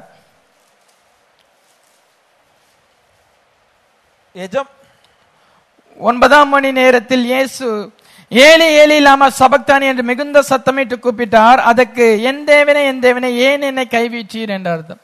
இதை சொல்லும் பொழுது அவர் கைவிடப்பட்டவராக அங்க காணப்படுகிறார். எதனால கைவிடப்பட்டவராக அங்க காணப்படுகிறார்? நம்முடைய பாவங்கள் நிமித்தம் அவர் பாவியானபடினாலே, நம்மளுடைய பாவங்களை அவர் மேல் ஏற்றுக்கொண்டபடினாலே அவர் நமக்காக பாவமானார். அதனால இப்போ அவருடைய ஸ்டேட் எப்படியா இருக்கிறது? கைவிடப்பட்ட ஒரு நிலைமையிலே அங்கே காணப்படுகிறார். நம் ஒருத்தன் பாவம் செய்யும் பொழுது, ஒரு மனுஷன் பாவியா மாறும் பொழுது அவன் கைவிடப்பட்ட நிலைமை அடைகிறான். ஆனா நமக்காக கர்த்தராகிய இயேசு கிறிஸ்து என்ன செய்தார்? அவர் நமக்காக பாவமானார். அவர் நமக்காக அவர் கைவிடப்பட்டார். அங்க அப்படியாக சொல்லப்படுகிறதை காண்கிறோம். அதை தொடர்ந்து லூக்கா 23:46 வாசிப்போம். இயேசு, பிதாவே உம்முடைய கைகளின் ஆவியை ஒப்புவிக்கிறேன் என்று மகா சத்தமாய் கூப்பிட்டு சொன்னார். இப்படி சொல்லி ஜீவனை விட்டார். அதுதான் அங்க கவனன்ட் ஆயிருக்கிறது. ஹல்லேலூயா. அவர் என்ன சொல்கிறார்? உம்முடைய கைகளில் என் ஆவியை ஒப்புவிக்கிறேன் என்று மகா சத்தமாய் கூப்பிட்டு சொல்லி ஜீவனை விட்டார் என்று சொல்லும்போது there's God's covenant, there's the fulfilling of it. ஹல்லேலூயா. அவர் என்ன செய்தார்? நம்முடைய பாவங்கள் நிமித்தம் அவர் தம்மை பலியாக அங்க ஒப்பு கொடுத்து ஒரு கவனன்ட் அவர் கொண்டு வந்தார். ஆமென். அந்த கவனன்ட் கொண்டு வரும் பொழுது அவர் என்ன செய்கிறது? அங்க அவர் ஜீவனை விட்டார் என்று சொல்லும் பொழுது அங்க ரெண்டு ஸ்பிளிட் ஆகுது. அங்க என்னது? அந்த மிருகத்தை அவன் எப்படி இரண்டாக பிளந்தானோ அதே போல அவருடைய ஸ்பிரிட் அது மேலே செல்கிறது, அவருடைய பாடி கிரவுண்ட்ல இருக்கிறது. அவருடைய ரெண்டா அவர் பிரிக்கப்பட்டார். அதுக்கு அடையாளமாக தான் அங்க பலி செலுத்த சொல்லுகிறார். அதுக்கு கவனன்ட் ஆயிருக்கு. ஆபிரகாமுக்கு எப்படி ஒரு கவனன்ட்டை கொடுத்தாரோ இன்னைக்கு நமக்கும் அப்படியே அதே போல ஒரு கவனன்ட்டை கர்த்தர் கொடுத்திருக்கிறார். ஹல்லேலூயா. அதே அவருடைய பாடி எங்க ரெண்டா ஸ்பிளிட் பண்ணப்படுகிறது. அது ஸ்பிரிட் மேலே செல்கிறது, பாடி அங்கே கிரவுண்ட்ல அங்கே இருக்கிறது என்று சொல்லி பார்க்கிறோம். அதன் பின்பு என்ன செய்கிறாரு? அது அந்த ஸ்பிரிட் மேலே போகும் பொழுது and then his soul returned back in the form of baptism of Holy Ghost that comes into every believer. Hallelujah. அதே சோல் என்ன செய்கிறது? மறுபடியும் கீழே இறங்கி இன்னைக்கு ஒவ்வொரு விசுவாசிகள் உள்ளத்திலும் காணப்படுகிறது. ஹல்லேலூயா. அந்த பரிசுத்த ஆவியை நாம பெற்றுக்கொள்கிறோம். அந்த பரிசுத்த ஆவி அவர் மேலே முதலாவது செல்கிறது. சென்ற பின்பு மறுபடியும் பரிசுத்த ஆவியானவராக அவர் கீழே இறங்கி வரும் பொழுது அவரை விசுவாசிக்கிற ஒவ்வொருவருக்கும் அந்த பரிசுத்த ஆவி கொடுக்கப்பட்டிருக்கிறது. Without the baptism of the Holy Spirit you are lost. நாம இழக்கப்பட்ட பரிசுத்த ஆவியை பெறாத பட்சத்திலே எவ்வளவு ட்ரூவா இருந்தாலும், எவ்வளவு சின்சியரா நம்ம ஆராதனை செய்தாலும் பரிசுத்த ஆவி பெறாதவர்கள் அனைவருமே இழக்கப்பட்டு போவார்கள். இன்னைக்கு உலகம் முழுவதும் டினாமினேஷனல் பீப்புள் நாங்க ரொம்ப சின்சியரா நாங்க கர்த்தருக்கு ஆராதனை செய்கிறோம், அவரை நேசிக்கிறோம், வார்த்தையை நாங்க நேசிக்கிறோம், பைபிள் படிக்கிறோம், ஜெபம் செய்யறோம் என்ன சொன்னாலும் அவங்க இழக்கப்பட்டவர்களாக இருக்கிறாங்க. பரிசுத்த ஆவியை பெறாதவர்களாக இருக்கிறாங்க. திருத்துவத்திலே இருக்கும் பொழுது, மனுஷனுடைய தவறான உபதேசத்திலே அவர்கள் காணப்படும் பொழுது பரிசுத்த ஆவி அவர்கள் மேலே வர முடியாது. ஏன்னா அவங்க அவங்க பிதாவாகிய பிசாசினால் உண்டானவர்கள். அவங்க வேத வாக்கியங்களை தவறாக அர்த்தம் கொண்டு இருக்கிறபடினாலே அவர்கள் பரிசுத்த ஆவியை பெற முடியாது. அது என்ன செய்யறது? நமக்கு பரிசுத்த ஆவி வரும் பொழுது அது நம்மளை நம்ம எப்படியாக மாற்றுகிறது? that gives you a faith and you became the seed of Abraham. Amen. நாம ஆபிரகாமுடைய ஆவிக்குரிய வித்தாக நம்ம மாறுகிறோம். எதனால அந்த ஃபெய்த் நம்மளை அப்படியாக மாற்றுகிறது பார்க்கும் பொழுது விசுவாசிகள் எல்லாருக்குமே ஆபிரகாம் அவன் தகப்பனா இருக்கிறான். அவனுடைய ஃபெய்த்தை பார்க்கும் பொழுது உண்மை ரொம்ப பைபிள்ல ரொம்ப அந்த ஃபெய்த்தை குறித்து சொல்லும் பொழுது அது முதலாவது எல்லாருக்கும் ஞாபகம் வருகிறது ஆபிரகாம் தான். ஆபிரகாமை குறித்து எங்க சொல்லப்பட்டிருக்கிறது? ரோமர் 4:20-21 வாசிப்போம். தேவனுடைய வாக்குத்தத்தத்தை குறித்து அவன் அவிசுவாசமாய் சந்தேகப்படாமல் தேவன் வாக்குத்தத்தம் பண்ணியதை நிறைவேற்ற வல்லவராய் இருக்கிறார் என்று முழு நிச்சயமாய் நம்பி தேவனை மகிமைப்படுத்தி விசுவாசத்தில் வல்லவனானான். அவன் வாக்குத்தத்தம் பண்ணினவர் உண்மையுள்ளவர் என்று அவன் விசுவாசிக்கிறான். அந்த வார்த்தை மாறாததா இருக்கிறார். சொன்னது யாரு? கர்த்தர். அது thus saith the Lord இருக்கிறது. ஹல்லேலூயா. அது மாறாததா இருக்கிறது. எவ்வளவு நாள் ஆனாலும் அது நிச்சயமாக நிறைவேறும். அதுக்காக அவன் என்ன செய்கிறான்? He waited 25 years, grew stronger all the time. Amen. அவன் 25 5 வருஷம் காத்திருந்து அவன் நாளுக்கு நாள் வந்து விசுவாசத்திலே வல்லவனானான். ஆமென். அவன் நாளுக்கு நாள் விசுவாசம் குறைஞ்சு போகல. இன்னைக்கு வந்து என்ன செய்யறாங்க, ஒரு காலத்தை குறித்து ஒருத்தர் ஜெபம் செய்யும் பொழுது அந்த வந்து நிறைவேற டிலே ஆகும் பொழுது, அது காலம் தாமதிக்கும் பொழுது அவனுடைய விசுவாசம் குறைவுபட்டு போகிறது. விசுவாசம் குறைவுபட்டு அவிசுவாசம் அவனுக்கு ஏற்படுது. ஆனா வந்து இங்க ஆபிரகாம் வந்து நாளுக்கு நாள் அவன் விசுவாசத்திலே வல்லவனானான் என்று சொல்லப்பட்டிருக்கிறது. ஆமென். அப்படியாப்பட்ட ஒரு விசுவாசத்தை நாம வந்து உடையவர்களாக இருப்போம் என்றால் நாம சீட் ஆஃப் ஆபிரகாமா இருக்கிறோம் என்பது அர்த்தம். ஹல்லேலூயா. நம்ம சீட் ஆஃப் ஆபிரகாமோட சீடா இருக்கும் பொழுது ஆவிக்குரிய வித்தா இருப்போம் என்றால் நம்ம வந்து இன்னைக்கு வந்து அதே ஃபெய்த் உடையவர்களாக இருப்போம். நாம வந்து கர்த்தர் வந்து நம்மளை முன்குறித்திருப்பார், நம்மளை எலெக்ட் பண்ண இருந்தால் நமக்கு நிச்சயமாக அந்த ஃபெய்த் உடையவர்களாக இருப்போம். உலகத்தில் பார்க்கும்போது 2 டைப் ஆஃப் பீப்புள்ஸ் இருக்காங்க.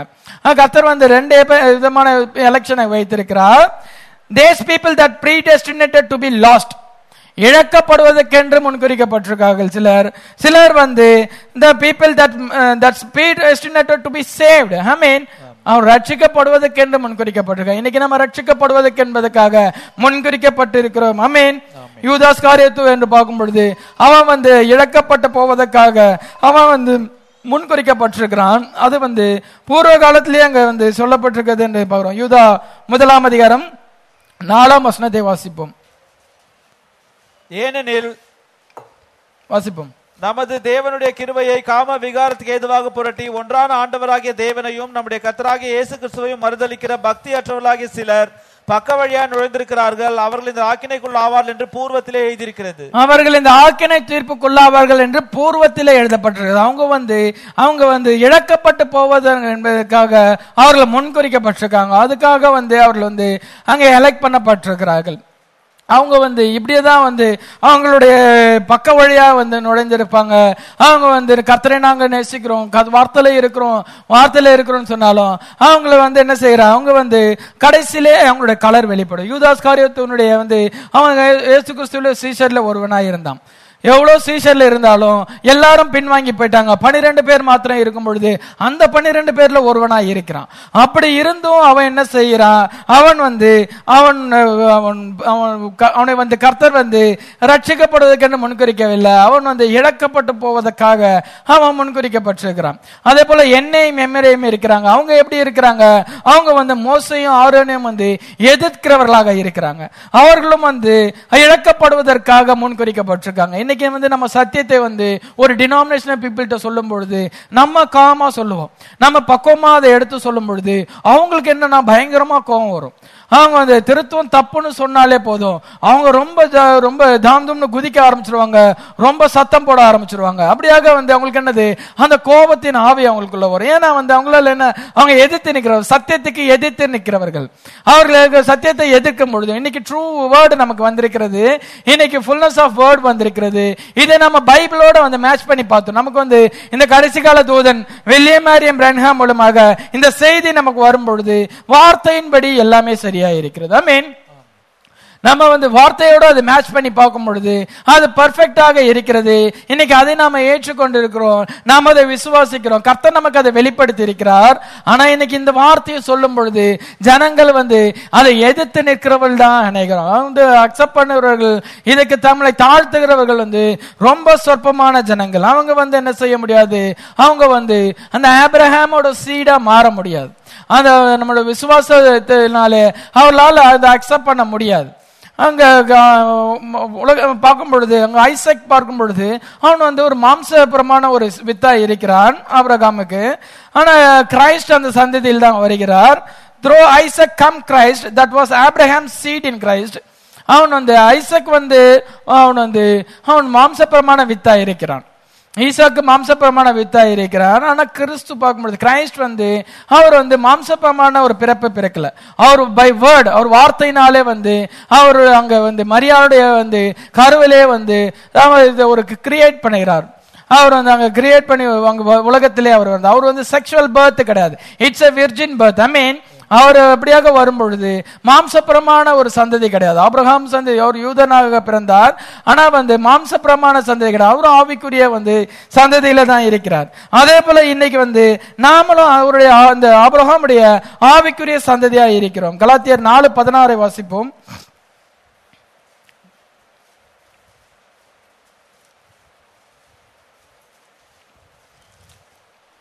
கலாத்தியர் 4:16. நான் உங்களுக்கு ஆபிரகாமுக்கு அவனுடைய சந்ததிக்கும் வாக்குத்தத்தங்கள் பண்ணப்பட்டன. சந்ததிகளுக்கு என்று அநேகரை குறித்து சொல்லாமல் உன் சந்ததிக்கு என்று ஒருவனை குறித்து சொல்லியிருக்கிறார். அந்த சந்ததி கிறிஸ்துவே. அந்த சந்ததிக்கு கிறிஸ்துவே என்று சொல்லும் பொழுது இன்னைக்கு அது அநேகருக்கு அது சொல்லப்படல, ஒரே சந்ததி என்று சொல்லப்பட்டிருக்கிறது. இன்னைக்கு நாம அந்த சந்ததியிலே இருக்கிறோம். ஹல்லேலூயா. அந்த கிறிஸ்துவனுடைய சந்ததியா இருக்கிறோம். ஆபிரகாமுடைய ஆவிக்குரிய ஒரு சந்ததியா இருக்கிறோம். அங்க மாம்சப்பமான சந்ததியாக இல்ல. ஐசக் அவன் மாம்சப்பமான சந்ததி. ஆனா இன்னைக்கு அதே ஃபெய்த், ஆபிரகாமுடைய விசுவாசம், அந்த விசுவாசத்தை நாம பெற்றபடினால அங்க ஆபிரகாமுக்கு நம்ம ஆவிக்குரிய சந்ததியாக இருக்கிறோம். ஆனா இன்னைக்கு அநேகர் என்ன சொல்லுறாங்க, நாங்களும் எல்லாம் அந்த யூதர்கள் என்ன சொல்லலாம், அவங்க மாம்சப்பமான சந்ததியை நாங்களும் அங்க ஆபிரகாமுடைய சந்ததி, நாங்களும் விருத்த சேதனம் பண்ணப்பட்டிருக்கோம் என்று அப்ப சொன்னாங்க. இப்ப என்ன சொல்ல, நானும் பரிசுத்தாவி பெற்றிருக்கிறேன் அப்படின்னு அநேகர் சொல்லலாம். ஆனா அங்க ஆபிரகாமுக்கு அங்க வாக்குத்தத்தம் பண்ணப்படும் பொழுது அவனுக்கு அங்க விருத்த சேதனம் பண்ணப்படல. he received the promise before he was circumcised. ரோமர் 4:10-11 வாசிப்போம். அது எப்பொழுது அவனுக்கு அப்படி எண்ணப்பட்டது, அவன் விருத்த சேதனம் உள்ளவனாய் இருந்த போதோ விருத்த சேதனம் இல்லாதவனாய் இருந்த போதோ, விருத்த சேதனம் உள்ளவனாய் இருந்த போது அல்ல, விருத்த சேதனம் இல்லாதவனாய் இருந்த போதே. மேலும் விருத்த சேதனம் இல்லாத காலத்தில் அவன் விசுவாசத்தினாலே அடைந்த நீதிக்கு முத்திரையாக விருத்த சேதனமாகிய அடையாளத்தை பெற்றான். விருத்த சேதனம் இல்லாதவர்களாய் விசுவாசிக்கிற யாவருக்கும் நீதி எண்ணப்படும் பொருட்டாக அவர்களுக்கு அவன் தகப்பனாய் இருக்கும் படிக்கும். 11ஆம் வசனத்துல வாசிக்கும் பொழுது, விருத்த சேதனம் இல்லாத காலத்தில் அவன் விசுவாசத்தினாலே அடைந்த நீதிக்கு முத்திரையாக விருத்த சேதனமாகிய அடையாளத்தை பெற்றான். அவன் விருத்த சேதனம் பண்ணுவதற்கு முன்பதாக அவனுக்கு கர்த்தர் அந்த ப்ராமிஸை பண்ணிருக்கான். அவனுடைய ஃபெய்த், அவனுடைய விசுவாசத்தினாலதான் அவன் அந்த அடையாளமாக, அது முத்திரையாக அவனுக்கு அந்த விருத்த சேதனத்தை கர்த்தர் அவனுக்கு கொடுக்கிறார். ஆனா இன்னைக்கு அவங்க ஜனங்கள் என்ன சொல்லுவாங்க, நான் விருத்த சேதனம் பண்ணப்பட்டிருக்கேன், நான் கர்த்தருக்குள்ள இருக்கிறேன், விருத்த சேதனம் பண்ணப்பட்டிருக்கேன், நான் அவருடைய சந்ததியா இருக்கிறேன்னு சொல்லும் பொழுது அது அவசியம், அது முக்கியம் இல்ல. எது முக்கியம், அந்த ஃபெய்த் தான் முக்கியம். ஹல்லேலூயா. அந்த ஆபிரகாமுக்கு இருக்கிற அந்த ஃபெய்த், அந்த ஃபெய்த் இருந்துதான் அதுதான் நமக்கு விருத்த சேதனத்தை கொண்டு வரும். நமக்கு கர்த்தருடைய வார்த்தையில அந்த விசுவாசத்தோடு நம்ம காணப்பட வேண்டும். விசுவாசம் இல்லைன்னா விசுவாசத்தை இல்லைன்னா ஒரு கிறிஸ்டியனா இருப்பதில் எந்த விதமான பிரயோஜனமும் இல்லை. லூக்கா 22:32 வாசிப்போம்.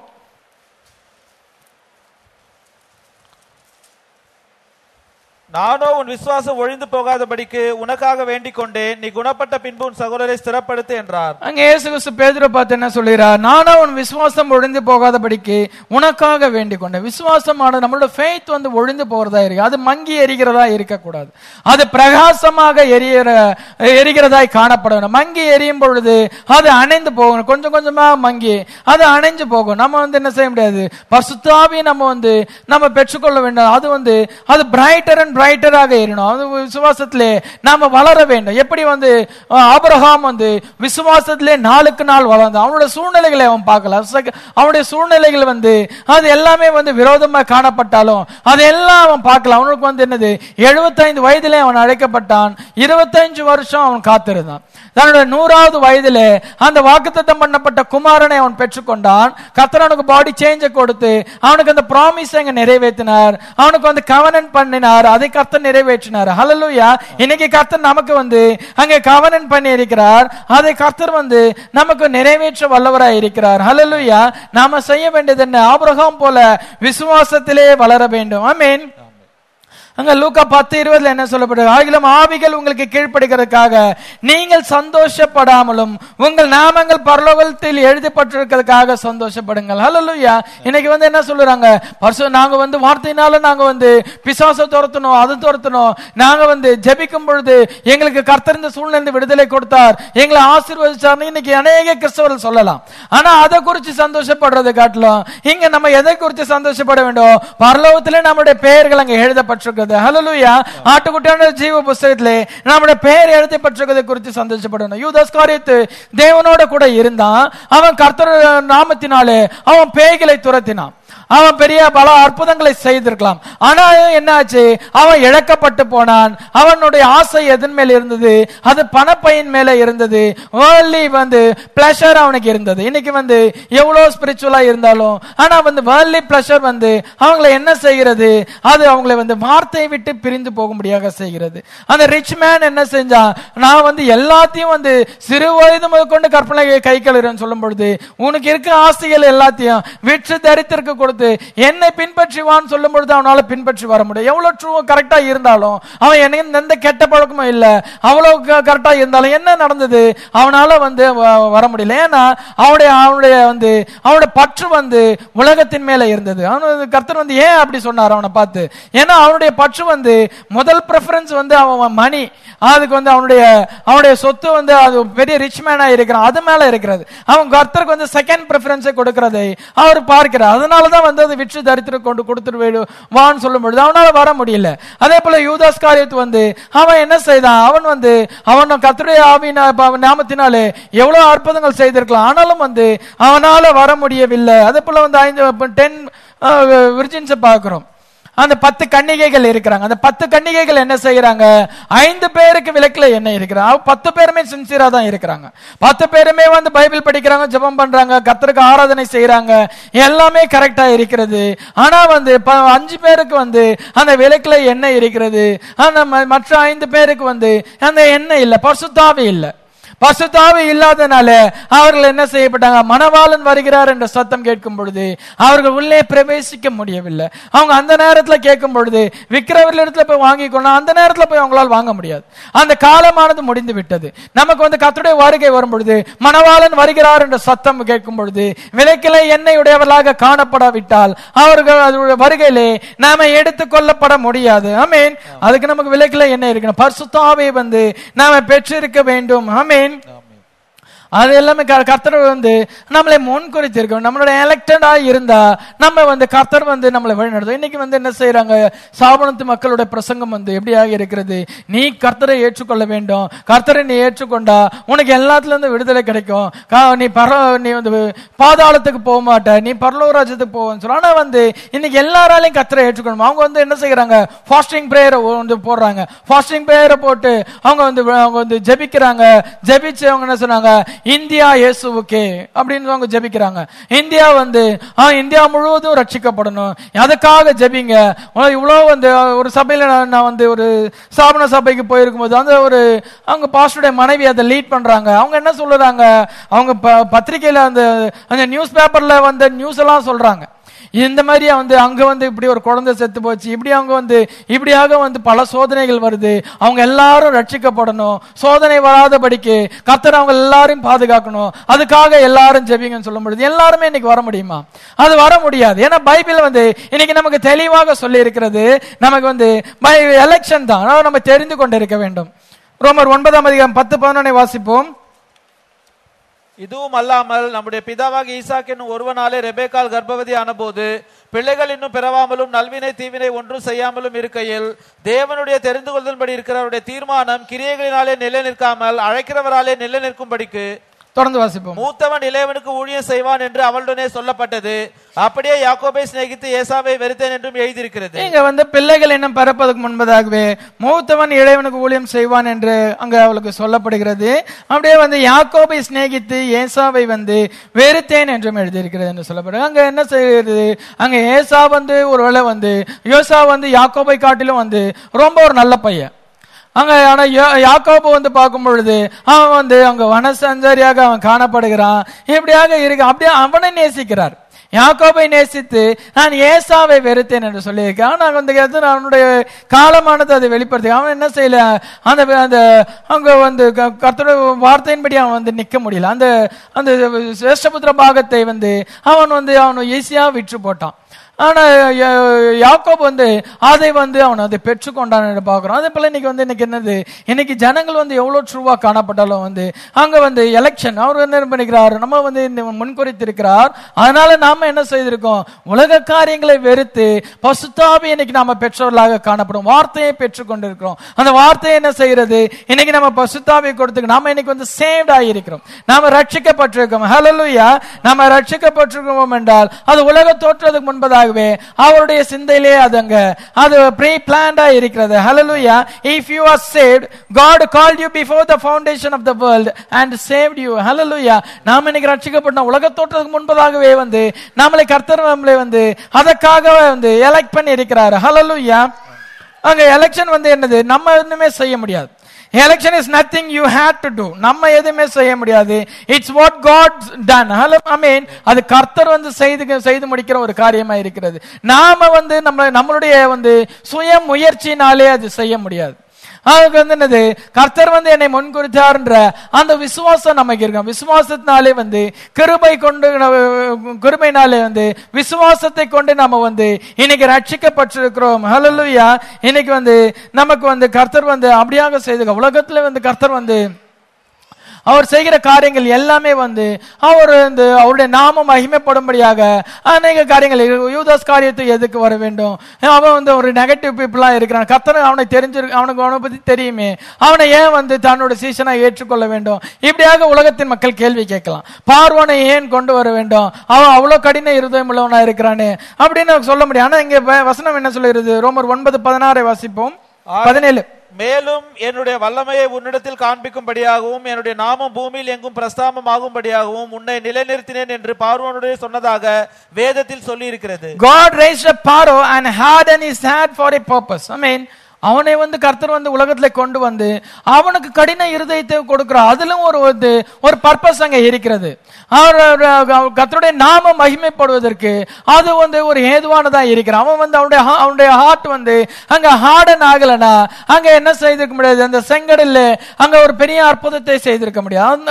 அவன் என்ன செய்யறான்? அப்படியாப்பட்ட ஒரு நெகட்டிவ் பீப்புள்ஸ் வரும்பொழுது அதுவும் என்னது, கர்த்தருடைய நாமம் மகிமைப்படுவதா இருக்கிறது. ஹல்லேலூயா. அவர் என்ன செய்யறார்? அவருடைய ஞானம் அது அளவற்றதா இருக்கிறது. அதை எந்த மனுஷனும் ஆராய்ந்து அறிய முடியாது. இன்னைக்கு நமக்கு கர்த்தர் நமக்கு வெளிப்படுத்தி இருக்கிறார். நம்முடைய வார்த்தையை வெளிப்படுத்தி இருக்கிறார். அவர் நமக்கு வெளிப்படுத்தி இருக்கிறார். அந்த வெளிப்பாட்டை நம்ம இன்னைக்கு பற்றிருக்கோம். ஃபுல்னஸ் ஆஃப் ரெவலேஷன் இருக்கிறது. ஆனா நமக்கு என்னது, அக்கறை தேசம் எப்படி இருக்கும் நமக்கு தெரியும். அவருடைய ஞானம் அது அளவற்றதா இருக்கிறது. நான் உங்களுக்காக ஒரு ஸ்தலத்தை ஆயத்தம் பண்ணுகிறேன் என்று சொல்லி இருக்கிறார். சொல்லி போகும் பொழுது அது எப்படி இருக்கும்? அங்க போகும் பொழுதுதான் நம்ம அதை அறிந்து கொள்ள முடியும். ஆமென். அவருடைய ஞானம் இன்னைக்கு அளவற்றதா இருக்கிறது. எல்லாமே பை பர்பஸ். அவர் எல்லாமே ஒரு காரணத்தோடு தான் எல்லாத்தையும் சிருஷ்டிச்சிருக்காங்க. இன்னைக்கு உலகத்துல பார்க்கும் பொழுது இன்னைக்கு மனுஷர்கள் காணப்படுகிறார்கள். மரங்கள், செடிகள் இருக்கிறது, மிருகங்கள் இருக்கிறது, இன்செக்ட்ஸ் இருக்கிறது.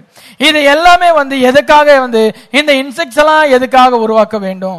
அப்படியாக ஒரு கேள்வி எழுப்பலாம். இதெல்லாம் தேவையில்லாததாச்சு அப்படின்னு சொல்லும் பொழுது அது எல்லாமே ஒண்ணு டிபெண்ட் பண்ணி இருக்கிறது. அது எல்லாமே அது மனுஷனுக்கு கடைசியில அது மனுஷனுக்கு பிரயோஜனம் உள்ளதாய் மாறுது. எல்லாமே ஒண்ணு டிபெண்ட் பண்ணி இருக்கிறது. அந்த செயின் பிரேக் ஆகக்கூடாது. அது அந்த நம்ம சயின்ஸ்லே அதை சொல்லி இருக்கிறாங்க. சயின்ஸ்ல படிக்கும் பொழுது அது எப்படியாக அந்த ஃபுட் செயின் எப்படி வருகிறது என்பதை அங்க பார்க்கிறோம். அதே போல ஒவ்வொன்னு டிபெண்ட் பண்ணி இருக்கும் பொழுது அந்த அதை பிரேக் பண்ணும் பொழுது அங்க வேர்ல்டோட அந்த ஈகோ சிஸ்டம் பாதிக்கப்படும். இன்னைக்கு மனுஷனுடைய கண்டுபிடிப்புகள் எல்லாத்தையுமே அது பாதிச்சிருக்கிறது. மனுஷன் கண்டுபிடிக்கும் பொழுது அது அழிவு.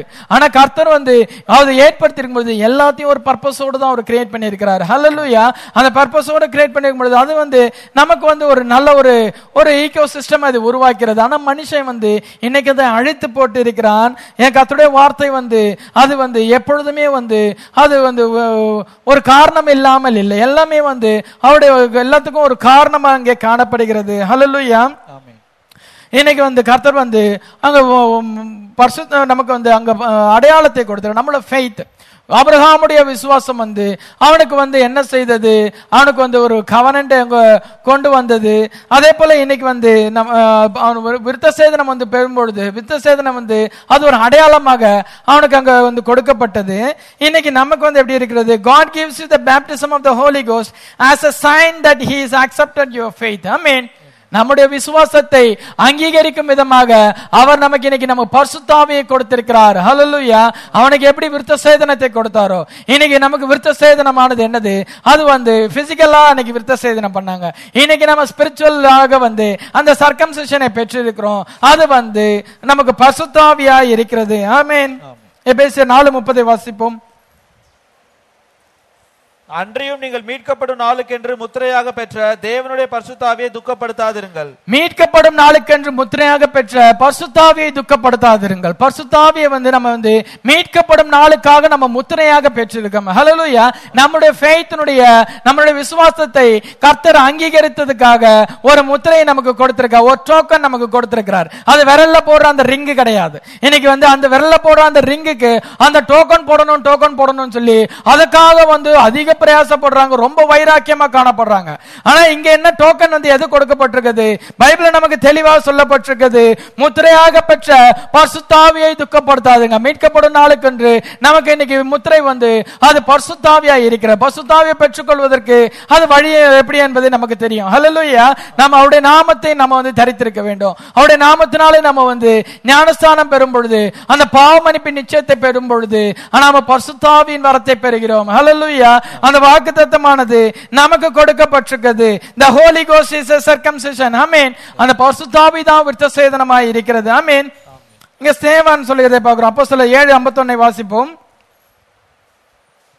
வணங்கா கழுத்துள்ளவர்களே, இருதயத்திலும் செவிகளிலும் விருத்த சேதனம் பெறாதவர்களே, உங்கள் பிதாக்களை போல நீங்களும் பரிசுத்தாவிக்கு எப்பொழுதும் எப்பொழுதும் என்ன செய்யறாங்க? வணங்கா கழுத்துள்ள ஜனங்கள் பரிசுத்தாவிக்கு விரோதமாக எதிர்த்து நிற்கிறாங்க. என்னை எம்பரை எதிர்த்து நின்னார்களோ அதே போல இன்னைக்கு பரிசுத்தாவிக்கு விரோதமாக எழுந்து நிற்கிறாங்க. இயேசு கிறிஸ்து நாமத்தினால ஞானஸ்தானம் சொன்னா அங்க எதிர்த்து நிற்கிறது. சர்ப்பத்தின் வித்தை குறித்து சொல்லும் பொழுது எதிர்த்து நிற்கிறது. 7 சபை காலங்கள், 7 முத்திரைகள், இன்னும் 7 ட்ரம்பட்ஸ், எல்லாமே நம்ம சொல்லும் பொழுது எல்லாத்துக்கும் எதிர்த்து நிக்கிறாங்க. அவங்க டோக்கனை குறித்து சொல்லும் பொழுது அங்க நம்ம எதை முத்திரை பரிசுத்தாவின்னு சொல்லும் பொழுது அவங்க பிசிக்கலா அந்த டோக்கனை குறித்து பேசுறாங்க.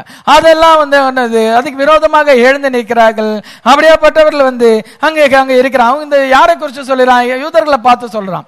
யூதர்கள் மாம்சத்துல விருத்த சேதனம் பண்ணி இருக்கிறாங்க.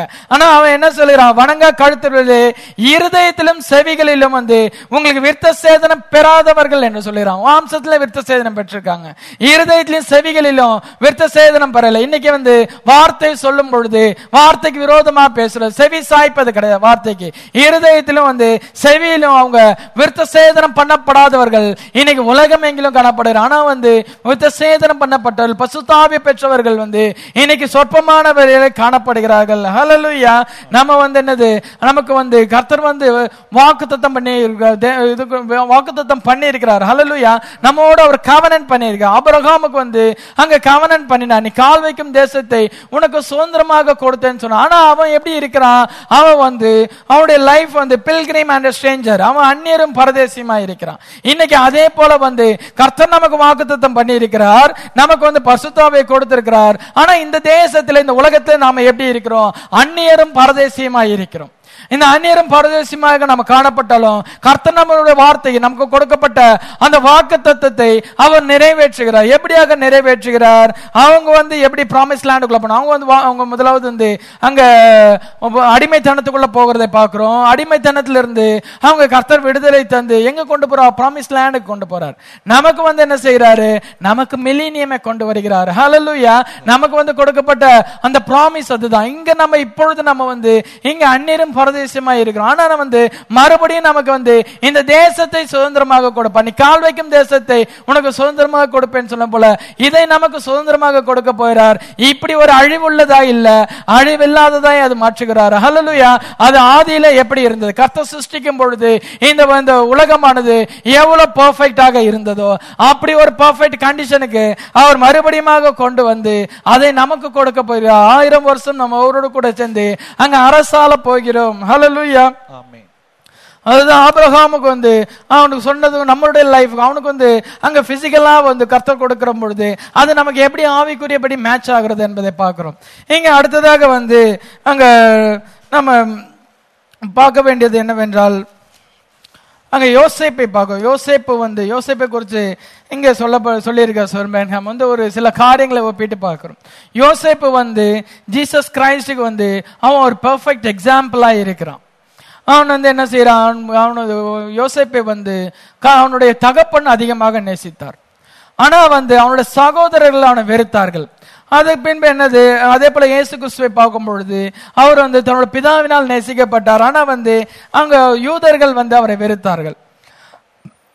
யோசேப்புக்கு பலவர்ணமான அங்கி கொடுக்கப்பட்டது. அதே மாதிரி இயேசு கிறிஸ்துக்கு வந்து அந்த தையலில்லா ஆடை அங்க கொடுக்கப்பட்ட ரெயின்போ ட்ரெஸ் என்று சொல்ல பலவிதமான அங்கி என்று சொல்லி பார்க்கும் பொழுது அது ரெயின்போ கலர் வந்து ரெயின்போ என்று சொல்லும் பொழுது அது உடன்படிக்கைக்கு அடையாளமாய் இருக்கிறது. இந்த தையலில்லா அங்கி வந்து பரிசுத்தாவிக்கு அடையாளமாய் இருக்கிறது.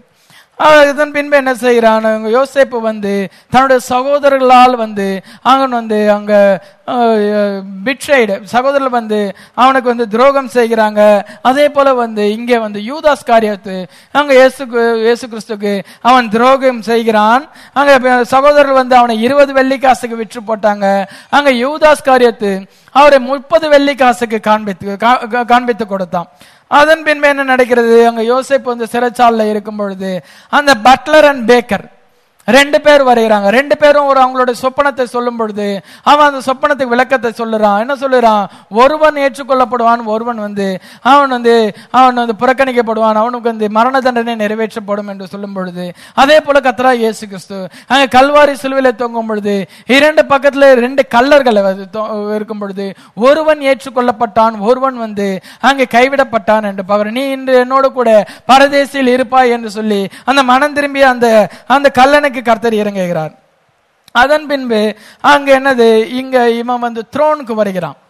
அந்த பார்வோனுக்கு அடுத்தபடியான ஸ்தானத்துல வந்து அங்க யோசேப்பு வருகிறான். அதே போல வந்து கர்த்தர் வந்து அவர் த்ரோனுக்கு அங்கே வருகிறார். ஹல்லேலூயா. அடுத்ததாக வந்து அங்க ஆஸ்நாத்தை அவன் பெற்றுக்கொண்டான். அவன் வந்து ஆஸ்நாத்தை வந்து அங்க யோசேப்பு பெற்றுக்கொள்வதை பார்க்கிறோம். அதே போல வந்து இயேசு கிறிஸ்து ஜென்டைல் பிரைட் சர்ச்சை அவர் பெற்றுக்கொள்கிறார். ஆமென். நாம தான் அந்த ஆஸ்நாத்தா இருக்கிறோம், நம்ம அவருடைய மனவாட்டியா இருக்கிறோம். ஆமென். புறஜாதி மனவாட்டியை வந்து அவர் பெற்றுக்கொள்கிறார். அதே போல வந்து அடுத்ததாக வந்து அங்க என்ன செய்கிறான், தான் ஒரு பிரதர்ஸ்க்கு அவன் ரிவீல் பண்ணுகிறான்.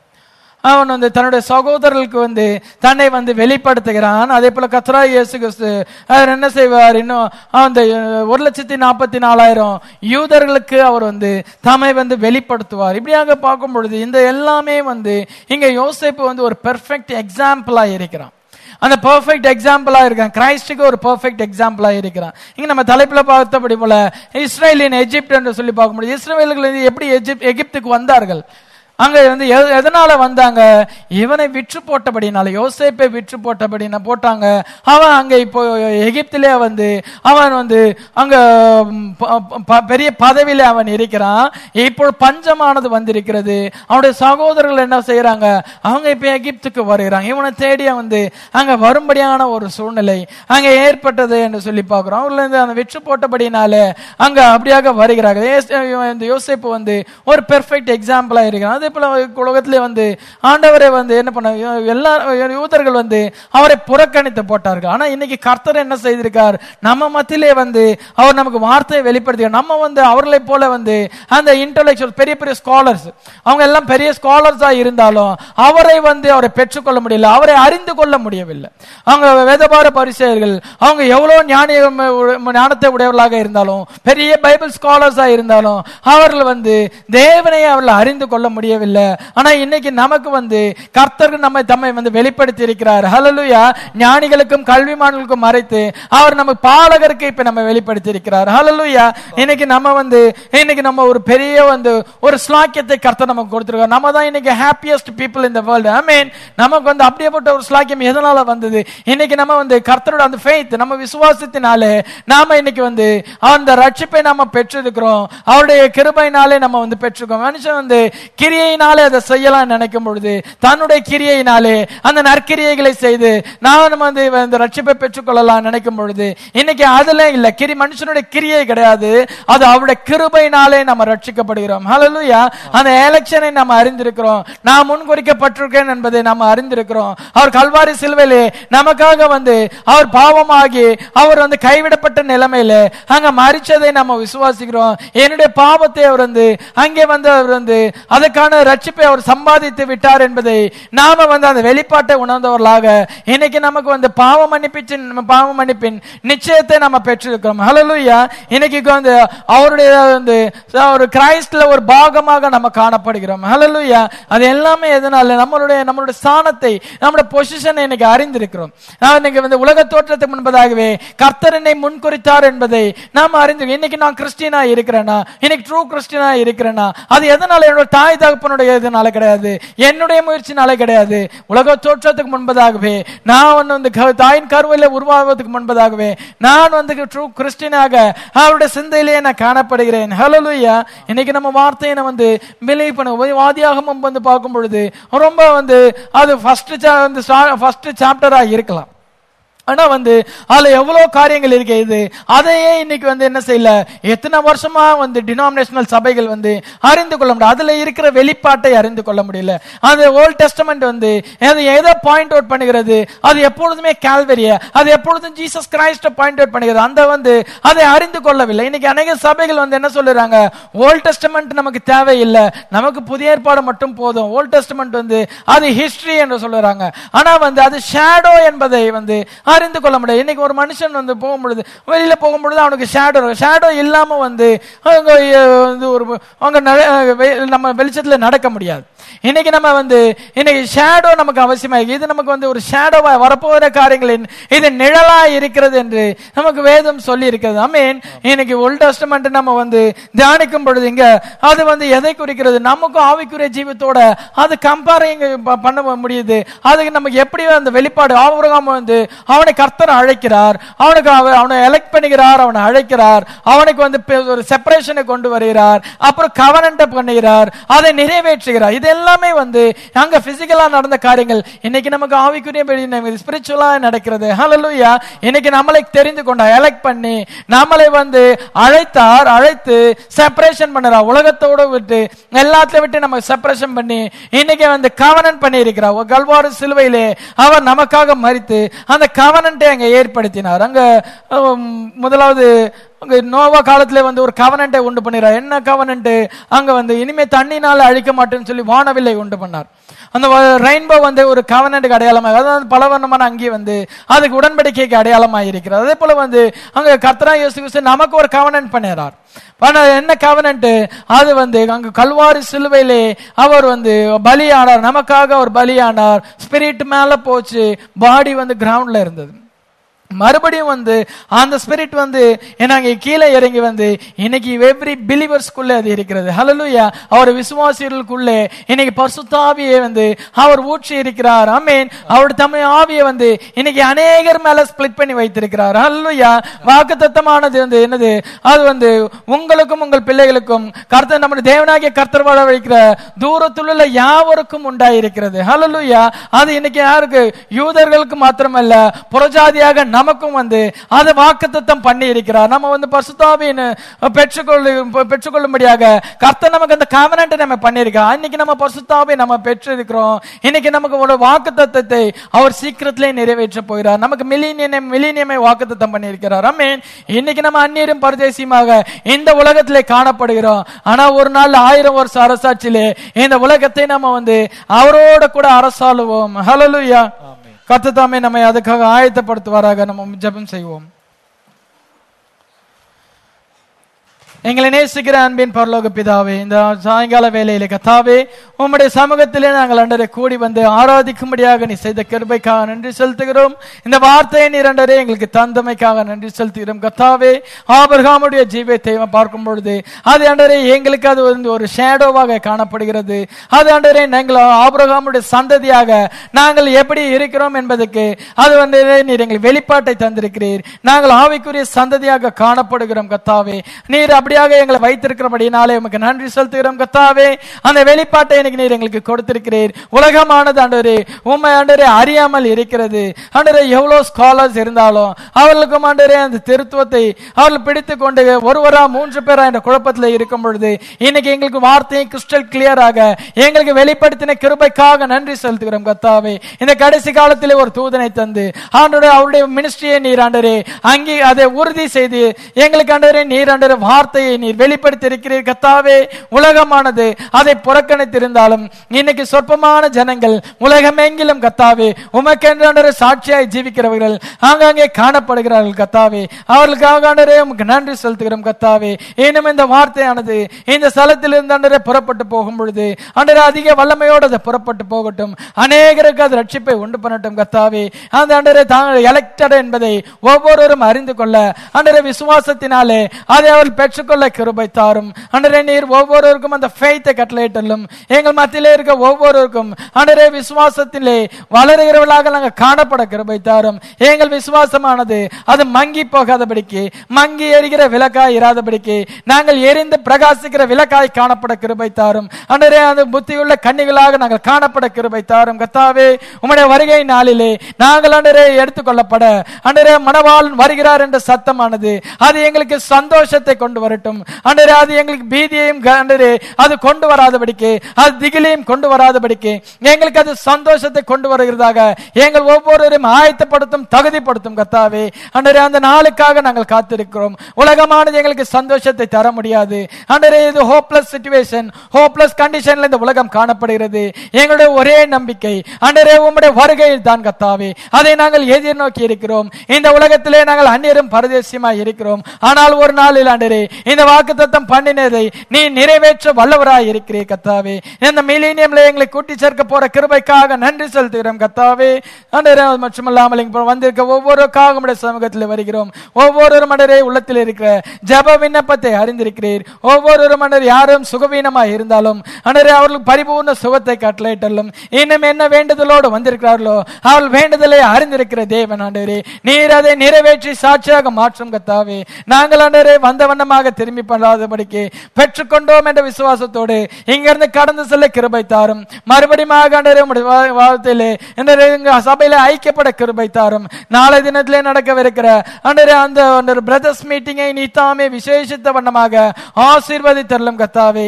அநேகமான பிரதர்ஸ் எல்லா ஞானஸ்தானம் பெற்ற எல்லா பிரதர்ஸும் வந்து அங்கே ஐக்கியப்பட கிருபை தாரும். நாளை நல்ல ஐக்கியத்தை நீர் எங்களுக்கு கட்டளையிடலும் கர்த்தாவே. உம்முடைய பிரசன்னம் காணப்படட்டும். எல்லாவற்றையும் உம்முடைய கரத்தில் ஏற்படுகிறோம். ராத்திரிலே எங்களோட கூட வரும். காத்திரும் மீட்பு ஆர்மை ரட்சகராகிய கர்த்தராகிய இயேசு கிறிஸ்து நாமத்தினால் வேண்டிக் கொள்கிறோம். ஆமென்.